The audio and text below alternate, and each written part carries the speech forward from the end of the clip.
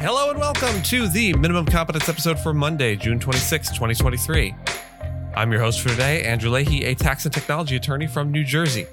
In today's episode, we have a new study on where audit money should be directed, Coinbase wins at SCOTUS, special counsel wants to delay Trump documents trial, Hunter Biden case wasn't stymied, and a major fentanyl suit.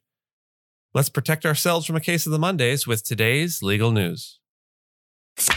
On this day, June 26th in legal history, the Statute of the International Court of Justice was signed, establishing the International Court of Justice at The Hague. The history of the Statute of the International Court of Justice, or ICJ, can be traced back to its predecessor, the Permanent Court of International Justice, which was established under the League of Nations in accordance with Article 14 of the Covenant of the League of Nations. The Council of the League of Nations was responsible for developing the idea of the PCIJ and formed an advisory committee of jurists in 1920 to prepare a report on its establishment.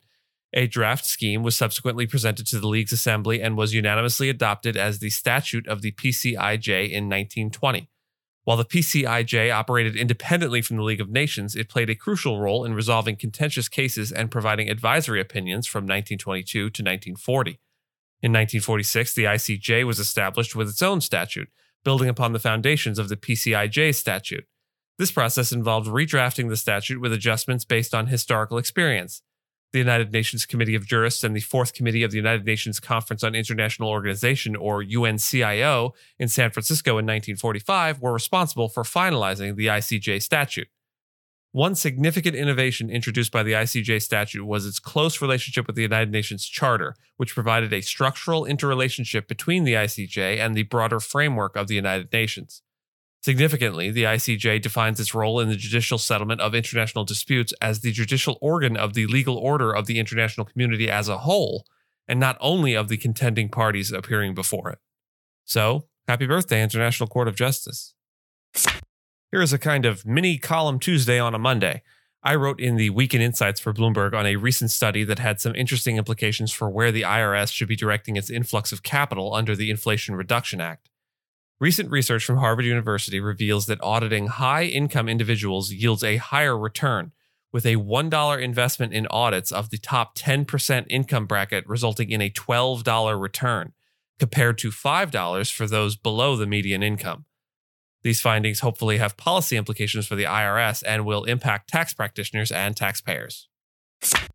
The U.S. Supreme Court has ruled in favor of Coinbase Global Inc., affirming the company's ability to direct customer and employee disputes into arbitration. The decision, with a 5-4 vote, states that lawsuits filed in federal court must be paused while the defendant pursues an appeal to send the case to arbitration.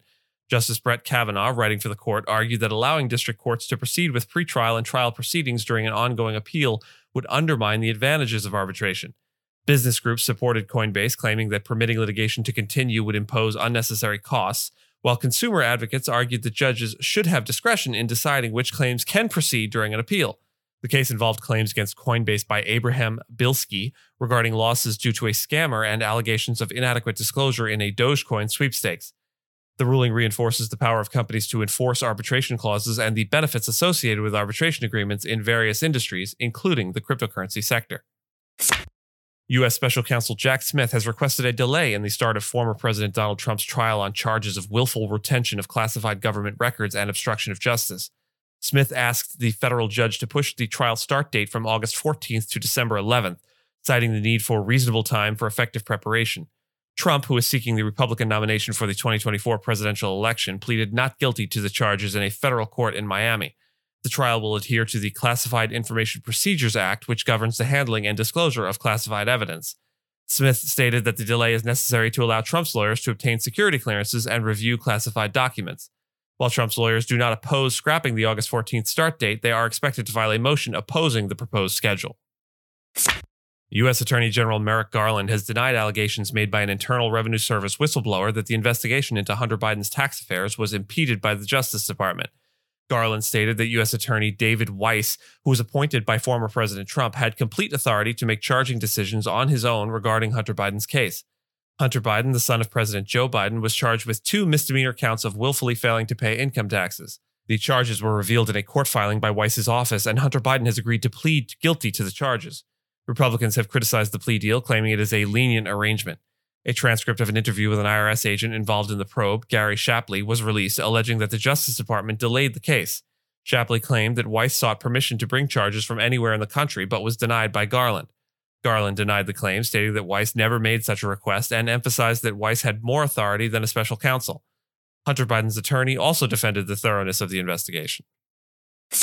The U.S. Justice Department has filed criminal charges against 4 Chinese chemical manufacturing companies and 8 individuals for allegedly trafficking the chemicals used to produce fentanyl, a highly addictive painkiller that has contributed to the opioid crisis in the United States.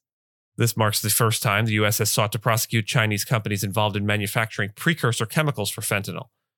China's foreign ministry responded by urging the U.S. to stop using fentanyl-related pretexts to sanction and prosecute Chinese entities, demanding the release of those illegally arrested.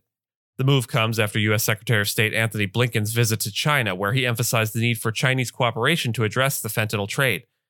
The indicted companies are accused of supplying precursor chemicals to Mexico's Sinaloa cartel, which has flooded the U.S. with fentanyl.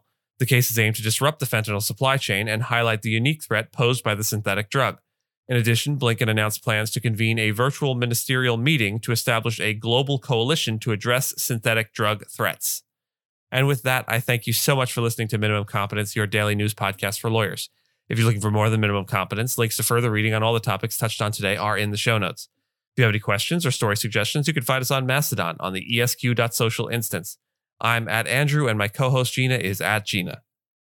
The views, thoughts, and opinions expressed in this podcast are those of the hosts and do not represent those of any organization we may be affiliated with. Nothing here should be construed as legal advice because it is not legal advice. Reviews go a long way towards helping new listeners to find our show. If you have a moment and can leave a rating or review on your podcast player, we'd appreciate it. And if you know someone that might be interested in a story we cover, consider sending them the episode. Minimum Competence is available at minimumcomp.com and wherever you get your finely crafted podcasts. We'll see you back here tomorrow, and until then, remember, we're only like a year and a half away from the next presidential election, so take the submarine news while you can get it.